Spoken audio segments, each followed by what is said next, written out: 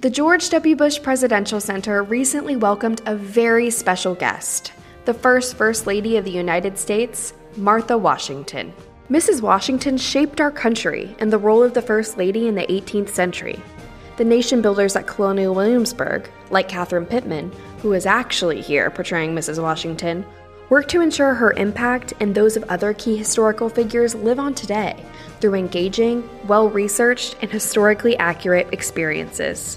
Host Andrew Kaufmann spoke with Katharine, who, as Mrs. Washington, talked about her experience as the First Lady in a newly formed country, the hardships and joys that come with public service, and her important role in post-Revolutionary War politics. There is an old adage in Williamsburg in particular that no piece of legislation has ever been passed through the House that has not been passed around a dinner table first. And that was my strong suit. My husband might have been the general on the battlefield. I was the general over the dining table. We also discussed Katharine's passion for history and her journey to becoming a nation builder at Colonial Williamsburg on this episode of The Strategerist, presented by the George W. Bush Presidential Center.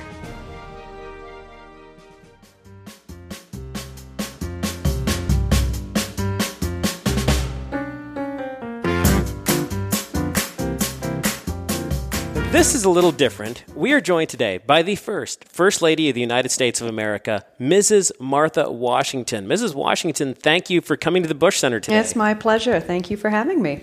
So I'm not the best at history, but at last I checked, the First Lady hadn't been here for a while, but we are glad that you're here. So we've got some questions for Mrs. Washington. The war is over.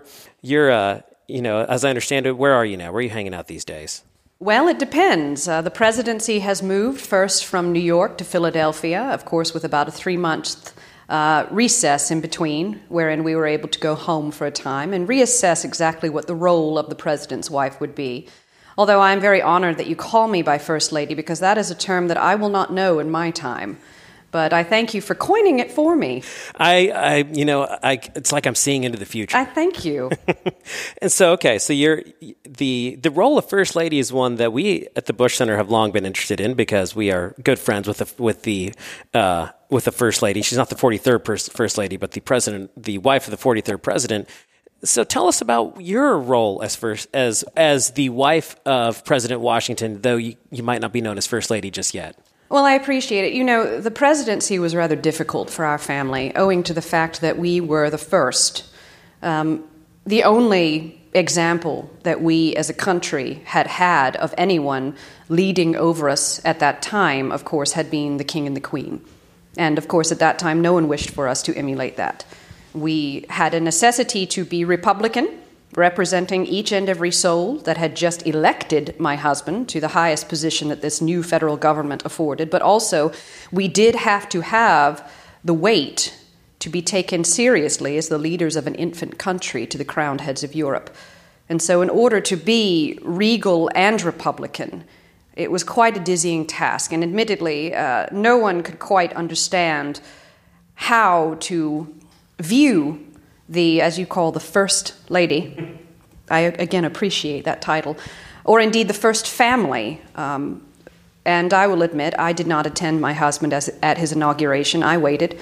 I did not wish to be a burden to him, as I understood that it was a public duty that he had to uphold. And so I arrived to New York about a month into my husband's term with my grandchildren. And the people of that place were very kind. They greeted us with great pomp and circumstance, arriving to that first presidential mansion on Cherry Street in a gilded carriage with much pomp and circumstance. Although I very quickly learned in those early days that I was, in fact, to be used as a prop in an elaborate piece of political theater. For not a week after settling the grandchildren, I was escorted into the parlor of that mansion where I was informed that a committee of gentlemen, to include my husband, as well as the vice president, has sat down to determine what the role of the president's lady would be. Of course, this was quite contrary to me because in my time as my husband's wife, we had always been equal partners in everything we did. And so I had an expectation that that equality would remain. Although in this meeting, I was informed that I would not be allowed to accept private invitations nor dine out. I was told that I would be hosting a weekly reception and a bi-weekly state dinner. I was told who would be at my dinners, who would not be at my dinners, and I was informed by my husband's secretaries that they would be kind enough to draw up the invitations to my dinners. How helpful. How helpful, indeed. I believe it was at that point that I asked that I, too, receive an invitation to my dinners so that I might be more a part of the process. But these gentlemen truly did not know quite what to do. They had, of course, spent years dreaming of and crafting what the role of the president would be in the function of government. But they did not know what to do with the man, much less the wife, that accompanied them in person. And so it was a rather trying time in trying to decide what to do. And I will admit to you, there were 1 or 2 times in the early months of the presidency where I did write home to my niece telling her that I felt like a state prisoner. A trend that has continued over the years for the First Lady. That's quite a shame. However, what you said something interesting in that, you had the gilded carriage, but we were not to have the king and queen as we did in England. What was your role in making sure that you weren't seen as a queen, but as what we will later know as a First Lady? It was very difficult because, of course, the newspapers did not aid in this. I was, in the newspapers, at the same time, criticized for my queenly drawing rooms and court-like levees, and yet in the next sentence called too homespun and dowdy to represent this country. And so it was always a delicate balance that we were seeking. Learning from the past, obviously, and what had been established as precedent as far as what our society expected from those in power, and yet also forming this new idea of what it meant to be an American, but from our own lived experiences. My husband and I are Virginian, and therefore we did things the way we had been raised. Of course, we had extraordinary experiences during our lives that an ordinary Virginian would never expect. We hold the Marquis de Lafayette as one of our dearest friends. But we had to take all of those lessons that we had learned, both from our childhood and then through the extraordinary years of the war that we had lived through, and assess it, which oftentimes people do not have the benefit of doing during their lifetime, but only after. But we were forced to do it during our own lifetime in order to begin to understand how to define what this new role for America would be. You mentioned the war. What was the war like for you? It is interesting. I found myself very useful during the war. I traveled to be with my husband at all of the winter encampments. And so thus, of the 8.5 years of war, I was by my husband's side for 5 years of it. But it was during that time that I found myself the most useful to the country because I was able to do what I had been trained to do, which was to manage my husband's household, which might sound rather casual. But in effect, during a winter encampment, which is when I would attend him, the fighting had died down, but the politicking had not. And there is an old adage in Williamsburg in particular that no piece of legislation has ever been passed through the House that has not been passed around a dinner table first. And that was my strong suit. My husband might have been the general on the battlefield. I was the general over the dining table. I think, I bet Mrs. Bush would say the same thing. I think from seeing this estimable lady, she and I would get along very well. I believe so as well. So now it's the second term of your husband's presidency. It's 3 years in. Are you going to advise him to run for a third term? Absolutely not. Why? We did not wish to take the first term. We had retired after the war. We had gone back to our estate, to which had been decimated from the war, thankfully still standing. But the fields were in ruin. We were experiencing a severe drought followed by a harsh winter. And we had just begun to turn the estate around when we were called to public service once again. And it was not even the election that told me that my husband would be pulled back to public service. It was, in fact, when he agreed to become the president of the Constitutional Convention. Because that entire convention was crafted, and the entire role of the president during that convention was crafted for my husband, with the expectation that he would take it. Not the choice, right? The expectation. But my husband and I truly did believe that he would only serve 2 years of his first term.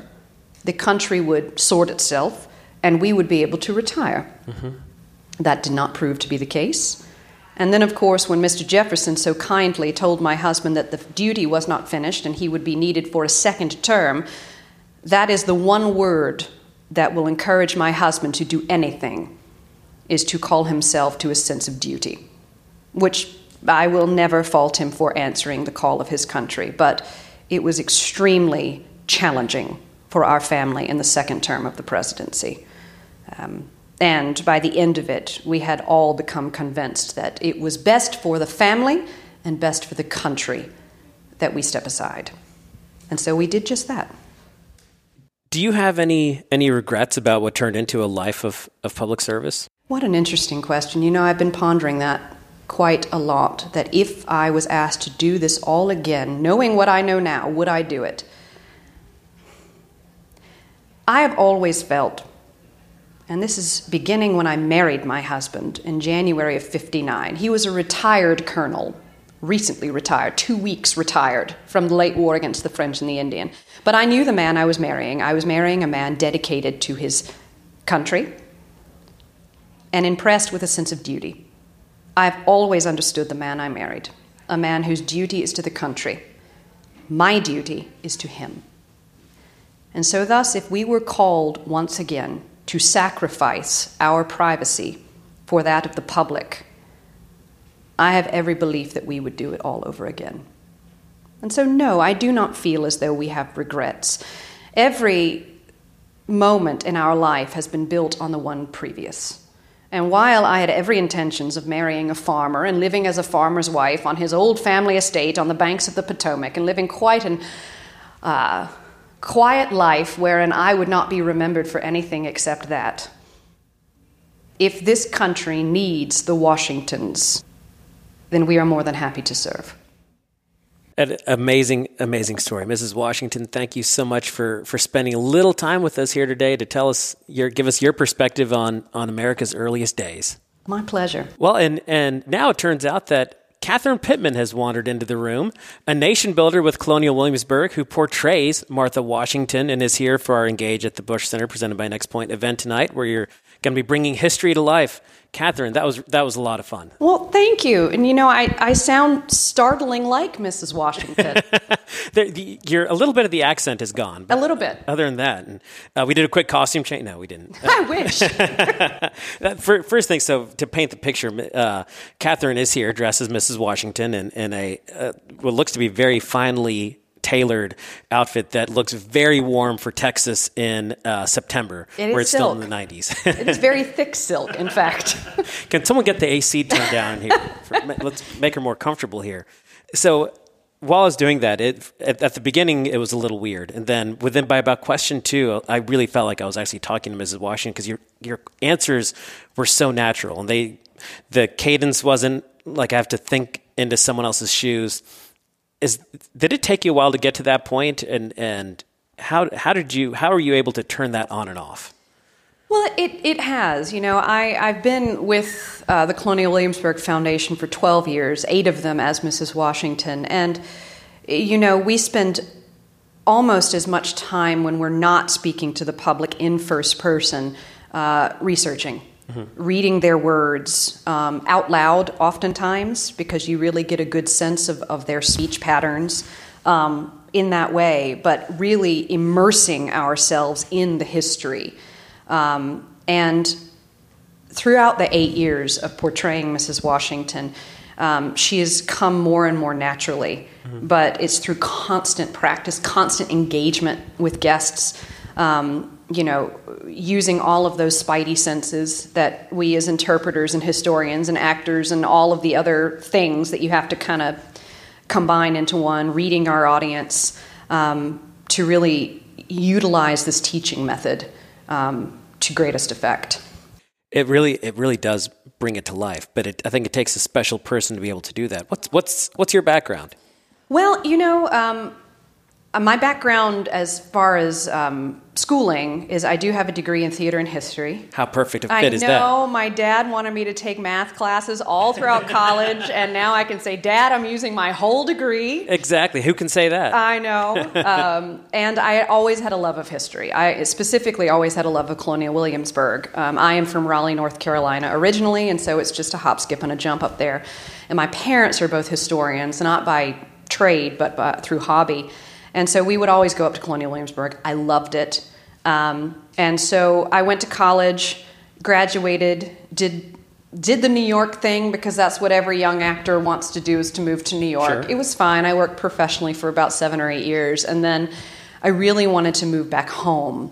And so I ended up getting a paralegal degree, which that was completely, left field. We all have fine. a left turn here and there. But, I'm not going to lie. My brother is an attorney, and I was just talking to him yesterday. He's a little bit of an actor himself. But but I got a great job in a law firm, and then I saw a posting for actors at Colonial Williamsburg, to which I had not seen before. They had started a new Revolutionary City street theater program. And so I was intrigued. Why not? It was a slow day at the law office, so I applied. In typical 18th century fashion, it took about a month for them to get back to me. And they asked me to come up for an audition, and so I did, and I was able to get this position. And it's just been it's been wonderful. Colonial Williamsburg, we have all different sorts, all different backgrounds. We have colleagues working 18th century trades, archaeology, museum, curatorial, acting, you name it, we got it. But we all have a deep desire to fulfill the mission of that place, which is that the future may learn from the past. And we all do it differently, but we all are very passionate about what we do. So it's been a joy. It's been a family, really. And so for those of us like myself in Texas that aren't too familiar with Colonial Williamsburg, you mentioned the mission. So is it a place you visit for the day? Is it out in the community doing programs? Tell us more about Colonial Williamsburg. Yes, which is the most actory answer I can give you. Colonial Williamsburg is the largest living history museum in the country.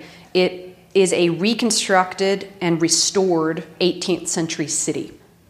It is a mile long and about a half mile wide. Our two foundation points is the reconstructed Capitol, which was there in the 18th century, where, and of course, Thomas Jefferson and George Washington and all those fun guys would hang out.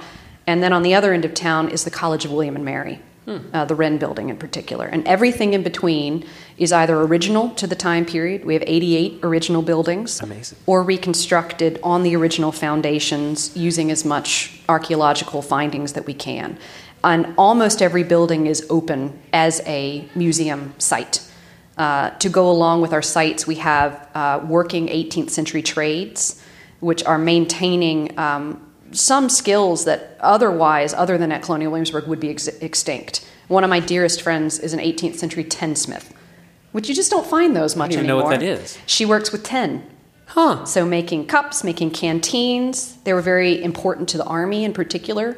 We have blacksmiths, we have shoemakers, you name it, we got it. And then, of course, on top of that, we have the living historians, which are site interpreters who interpret the sites, as well as our museum theater department, which is what I'm a part of, wherein we embody the community members of the city, as well as larger figures like the Washingtons, Jefferson, Madison, etc. But all of them have ties to Williamsburg. It's an important mission. So tell us more about why this history is so important to you. And you mentioned so that we don't have to repeat the past again, but more importantly, like as you see kids come through, like what are you hoping they get out of this? Well, children, they're our best audience members. They're the ones who need to come to the museum. They're the ones whose minds are still being made up as to the type of human being they're going to be. So many of our children nowadays are seeped in social media, what TikTok tells them, et cetera, et cetera.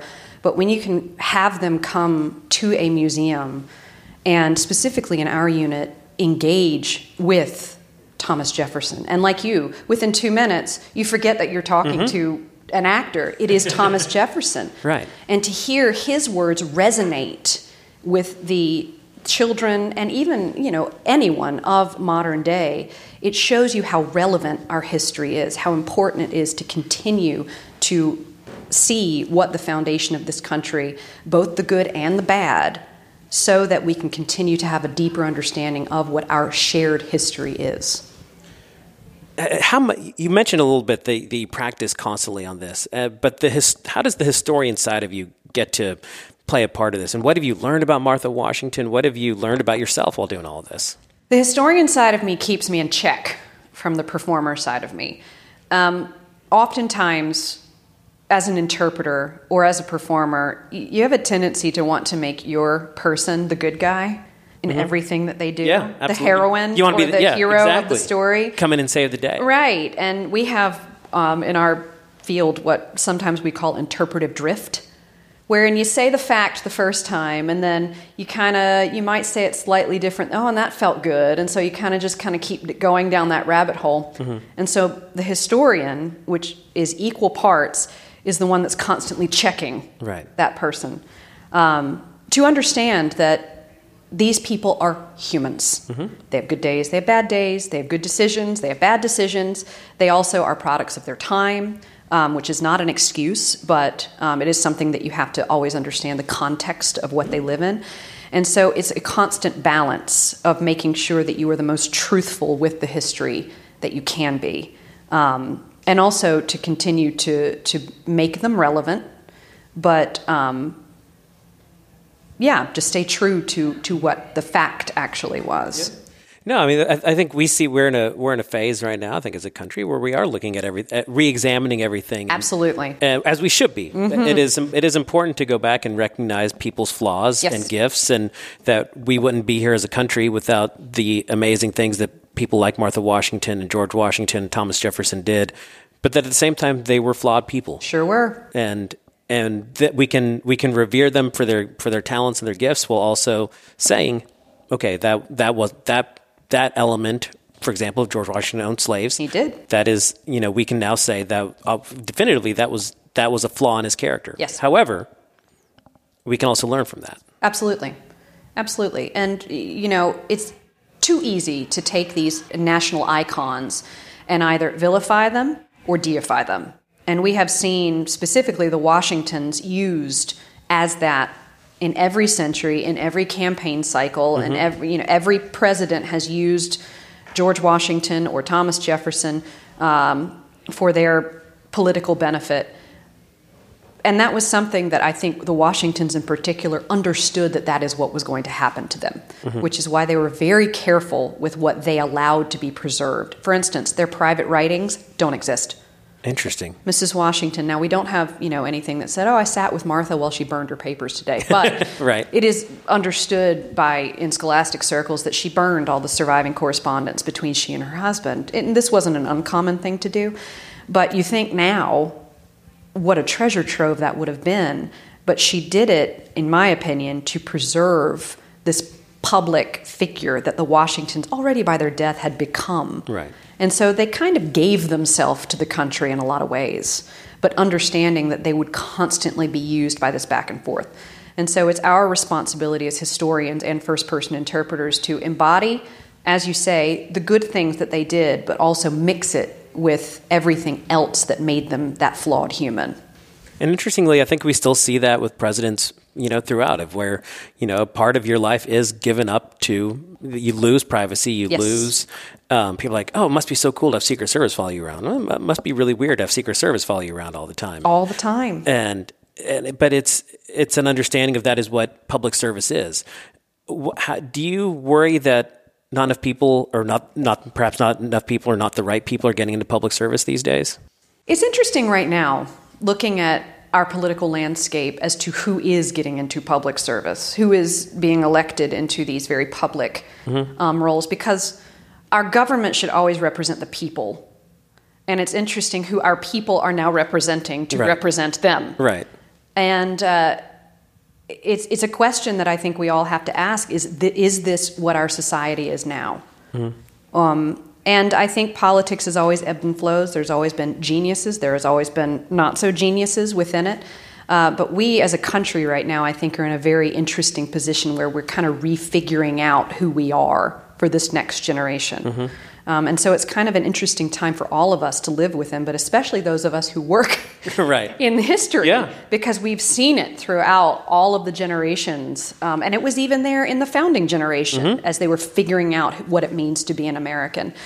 So I don't think we can answer that question yet. We have to wait until we've figured ourselves out again. And we will. It might not be what our parents expected us, or even what we currently expect of our society. But I think we're in a state of change right now. I think so.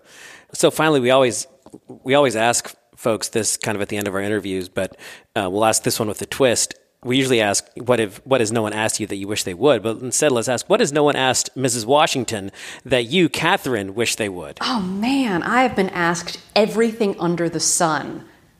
Everything under the sun. Let me think about that. Because no one asks questions more off the cuff and honestly than kids. So I'm sure you work with every day. They have no filter. No, none whatsoever. I think it's interesting portraying Mrs. Washington, because not only do I need to know her history, but I need to know George's history too. Because I'd say probably 75% of the questions are about George Washington. Which I think I did. No, and it's to be, I understand exactly what it is. And so it's always very enjoyable when Mrs. Washington gets asked things that typically would be asked of her husband. Because she was insanely smart. She managed her husband's political or public career exceptionally well. She protected her family. She protected her estate. And she maintained as much privacy as she was able to during that time, almost to the point where she erased herself because she was so good at her job. So I'm not quite certain. I always appreciate when people accept that and pull her out of the shadow that she put herself in. And I think we do that very well at Colonial Williamsburg. So I'm not certain. Because again, I've been asked everything. If you can think about it, I've been asked it. Well, we all know that President Washington was a key figure in history. Thank you for reminding us that Mrs. Washington was as key, if not maybe even more key. Oh, thank you. Where would we be today if it wasn't for Mrs. Washington? I think is right. a very good question. And Katharine, thank you so much for spending this entire day with us here at the Bush Center and sharing your talents and your love of history with everybody that's going to be here today. Thank you so much for that. My pleasure. Thanks for having me. We hope you enjoyed the episode. Let us know what you think at the Bush Center on your favorite social media platform. Thank you for listening.